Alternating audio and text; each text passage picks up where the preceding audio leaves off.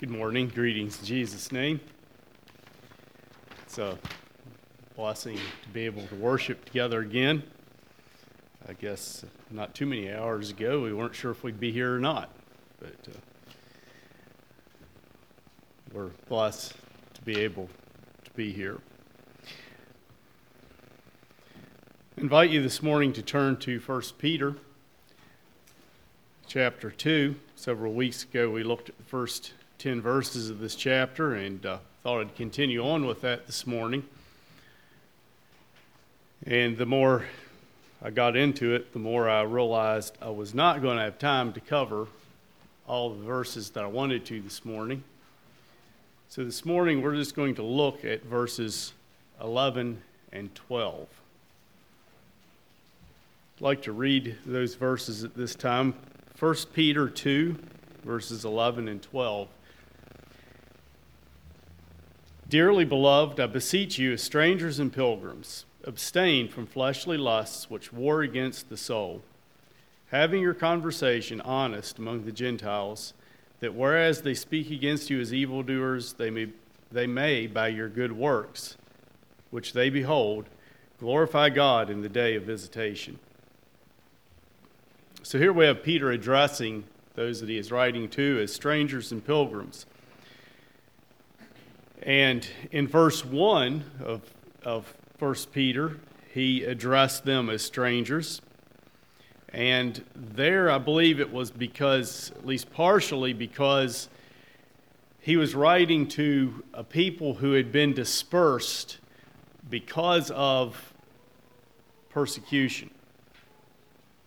And so they were scattered away from their homeland, so to speak, where they had grown up, where they had maybe initially received the Lord.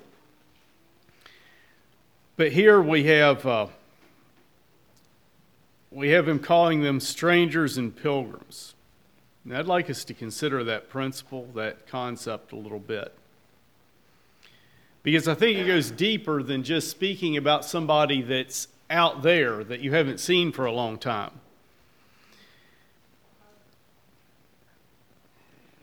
Did you know that the concept of being a stranger and a pilgrim on this earth is not a New Testament concept? Or it's not where it originated. Abraham said that he was a stranger and a sojourner, kind of the same idea, in the land of Canaan. Jacob as well referred to his life as a pilgrimage. A time of just simply passing through, recognizing that he was going somewhere other than where he was dwelling at that time. So I believe that these patriarchs recognized and were verbalizing that this life on earth, they recognized that it was only for a short time. And they were looking forwards to something greater. And I find it interesting because we think of Abraham and Jacob as they were men who received promises from God of an inheritance for their posterity of a land. They were promised. Abraham was promised that, as far as your eye can see, this land is going to be your children's. But yet, his focus obviously was not on an earthly inheritance, but on a heavenly. Also, we see in the faith chapter that there were heroes of faith mentioned that recognized that they were strangers and pilgrims. Hebrews 11:13 says, "All these died in faith, not having received the promise, but having seen them afar off, and were persuaded of them and embraced them and confessed that they are strangers and pilgrims on the earth." Now, I found it interesting. I don't know if this means anything or not, but that verse comes right after the list of from Adam. I'm not sure if Adam's listed in the faith chapter, but at least Enoch is and Noah and some of those old patriarchs. It lists them up through Abraham, and then it has this verse that says that they confessed that they were strangers and pilgrims on the earth. And I thought that was interesting, that clear back at the earliest time of God's people, they recognized that they were strangers and pilgrims on the earth. And so I asked, do you think that their attitude towards their time on earth and the fact that they were strangers and pilgrims here, do you think that that had an impact on the degree of faith that they had and the fact that they're listed in the faith chapter for us today? I believe that it did. And I believe that our attitude towards our time on earth and towards how we view our life is going to impact greatly our faith and how we live. If our minds are centered on the things of this world, if our minds are centered on the world's value system, we're going to approach life greatly differently, much differently, than if our minds are centered on the things of heaven. If we have a stranger and pilgrim, I'm just passing through attitude.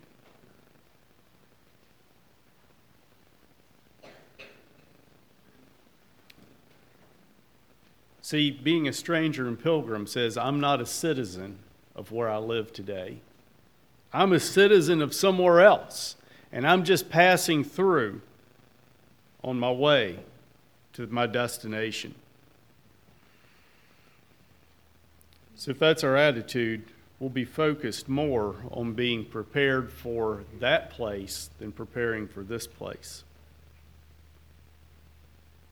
He says here that or he couples this idea of being a stranger and pilgrim with abstaining from fleshly lusts which war against your soul. And I found that interesting. And I believe that it's because our view of who we are and what we're living for is going to greatly affect our ability to win that battle against our fleshly lusts, against the things that we desire to do from a human standpoint. The more that we're earthly focused on the here and now, today, the more I believe that we're going to struggle with the temptations that come our way. Because see, if we've bought into this concept of being strangers and pilgrims, what happens today isn't going to seem as important. What I can do today or what I deny myself today isn't that important because I have a long-term view. If we're focused on the here and now, it's going to be harder to deny ourselves when we face temptation.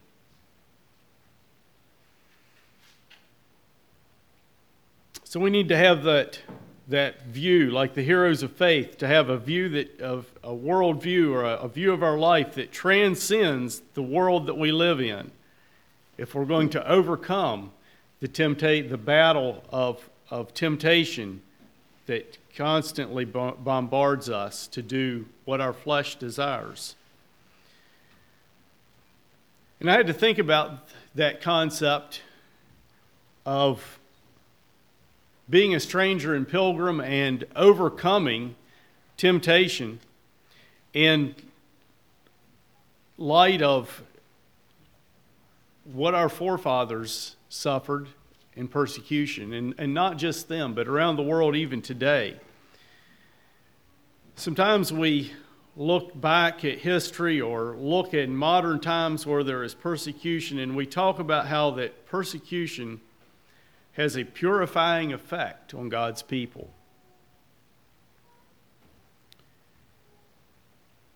And I believe that right here we have one of the keys to why persecution has a purifying effect.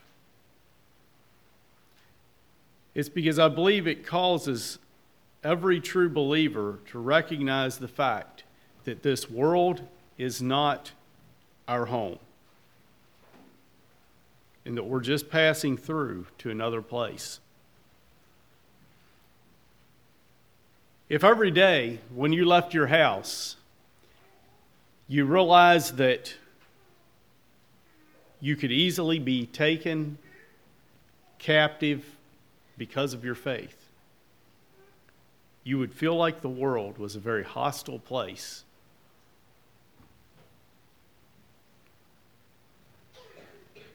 But I feel like, in contrast to that today, that often for us, things are going well. And as we interact with the world around us, we start to feel at home. We feel welcome. And it becomes a friendly place and not a hostile place. And the more kinship we begin to feel with the world around us, I believe that the more we're going to struggle to overcome the snares of this world. And so those who are facing opposition and persecution from the world around them, it clearly defines to them that they are a stranger and a pilgrim, that this world is only something I'm passing through. And when we find ourselves in a setting where the world is an easy place to live, we start, I think, to lose sight of that. And it affects, I believe it affects our view of temptation and overcoming those struggles. Now, I believe that that's one reason why persecution has a purifying effect on the church. But I also believe that we can develop that attitude without facing persecution. And I don't know how all we can go about that, but I do believe that there are things that we can do to help foster that attitude. And first of all, I believe that we need to, when we accept the Lord, we need to recognize that we're moving our citizenship out of this world into the heavenly kingdom. Into a kingdom that has different values than the world in which we live. The things that the world says are important no longer are going to hold the value and the importance in our eyes. We see that many of Jesus' teachings regarding things like money, possessions, the approval of men, personal rights, etc., are, he says that, Jesus says those things aren't important. That's not to be highly, what he said, what's highly esteemed among men is of no value.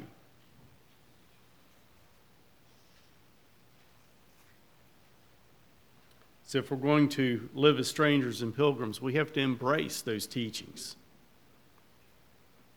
We need to willingly apply them in our lives.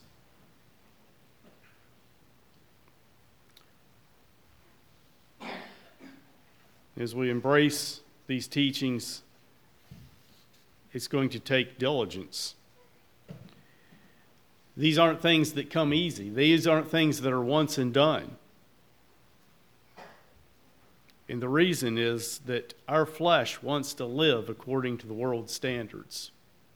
In our hearts, we want to live according to the world's standards.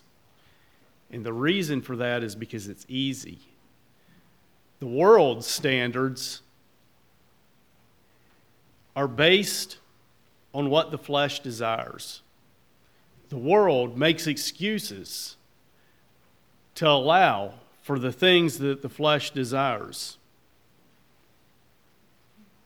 But we're called to live by the standard that God sets forth in His Word.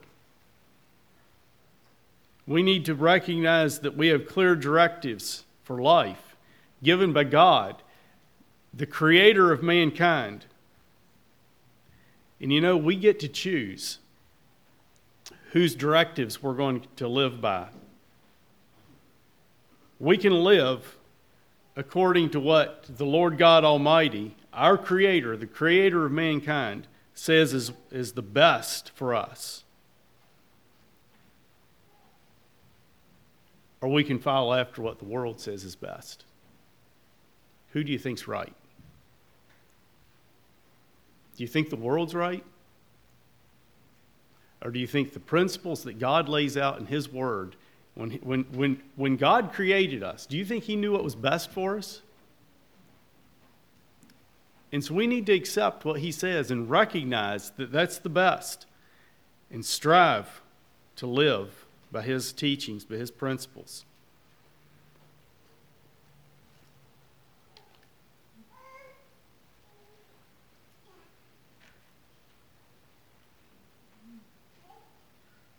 You know that living as a stranger and a pilgrim can be difficult because of the value system that we have all around us in the world.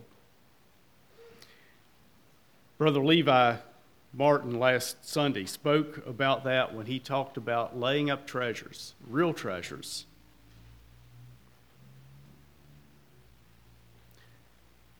That is not a message that you're going to hear from the world around us.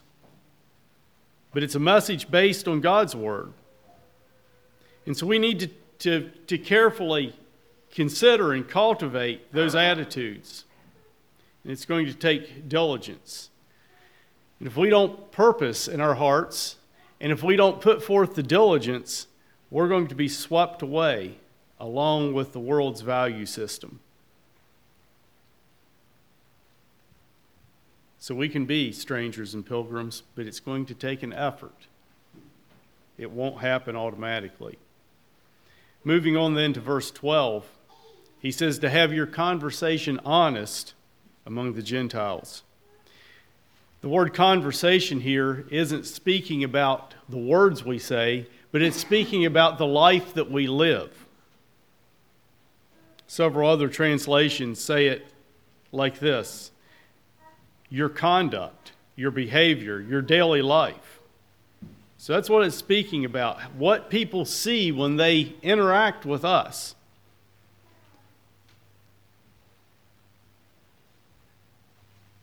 And the word honest has to do with the meaning of honorable. In other words, we're to live lives that are honorable, above reproach, as the world looks on. I thought it was interesting. We talked about this a little bit in Sunday school, that as conservative Christian people, how are we coming across to the people that we interact with? You know, we shouldn't let go of biblical standards, but yet we should be displaying a life of the love of Christ that is attractive to those that we interact with.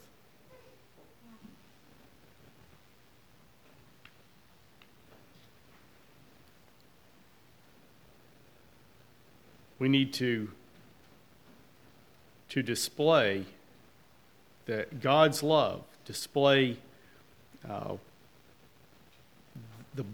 live out the blessing of following God's ways in our lives. He says here then that whereas they speak against you as evildoers, and that is referring, according to what I read in a couple commentaries, that the early Christians were misunderstood and they're falsely accused of a lot of different things. They didn't follow after the customs of the society around them. They worshiped God, not a whole bunch of idols. They gave allegiance to God, not the emperor. They didn't participate in all the pleasure-seeking of the society around them. And so people were making accusations against these people. It didn't make sense. These people are strange, they're crazy, they're whatever. And you know, those types of accusations can fly around at us today.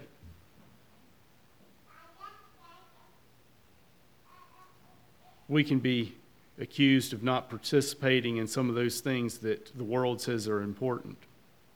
But our responsibility isn't to just our lifestyle to please those who are looking on, but to live for God in such a way that they recognize God's working in our lives. And as we do that, we bring God honor and glory with our lives. And we can only do it by embracing Him, by embracing His ways. Because when we try to incorporate the world's standards into our lives, to try to please them, we're not going to do anything but to mar our witness of the blessing of living for the Lord. We need to be convinced, again, that God's ways are best. That His ways alone lead to true happiness and to lead to the correct and right end at the end of our days of pilgrimage. So what's our focus in life? Are we truly viewing this life as but a brief time that we have here on this earth to prepare for the next life? As I considered that, I was challenged to think about what percentage of the focus of my life has to do with the Lord's work and with eternity versus the temporal, tangible things of this world. I was also challenged to consider how much the world's influence affects my thinking.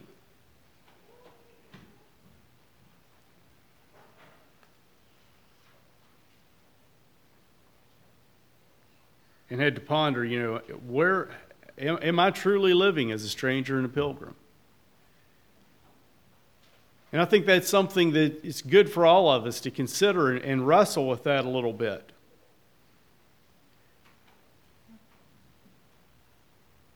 In our society, we have a lot of freedom.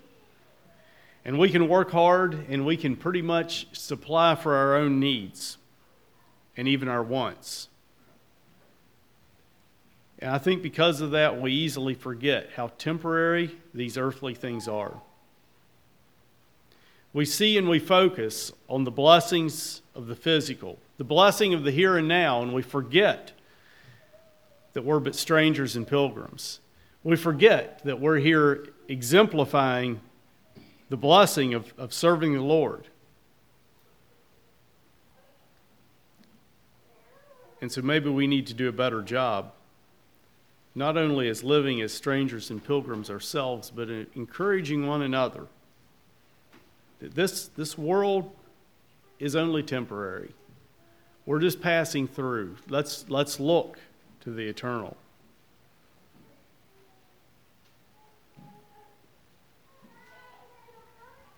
I'd like us to think as well about the result if we fail to cultivate that attitude.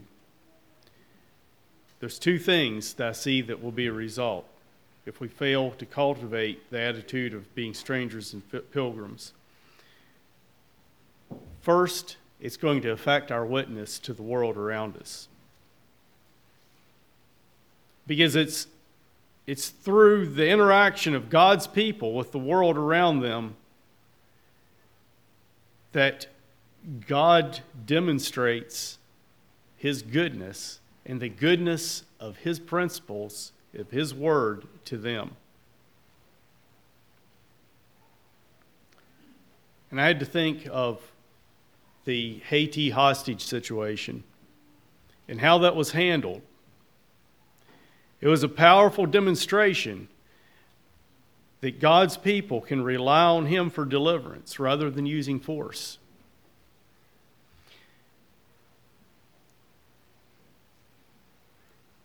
If the people making the decisions had not had a stranger and pilgrim mentality and had went the way of force, there was an untold amount of honor and glory to God that would have never been revealed to the watching world. So when we fail to cultivate that attitude, it will affect our witness to the world.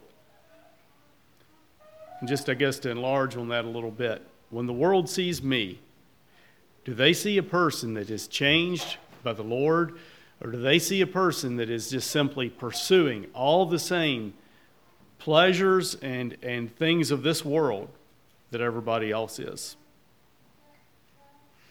And secondly, if we fail to cultivate this attitude, I believe that we will likely lose the war that's mentioned in verse 11. The war against the lusts of the flesh. We're in a battle. And it's a battle that won't be won if we don't understand whose side we're on. If we forget that we're strangers and pilgrims, we're going to likely begin to indulge in things that hinder our relationship with the Lord. Indulge in things that pull us down. And it might not be major things. Usually these things are incremental. They start slowly. But they hinder us in our Christian walk. And then there's something else. So let's go forth today and determine to live as strangers and pilgrims. Determine to cultivate that in our lives. To think about it, to wrestle with it.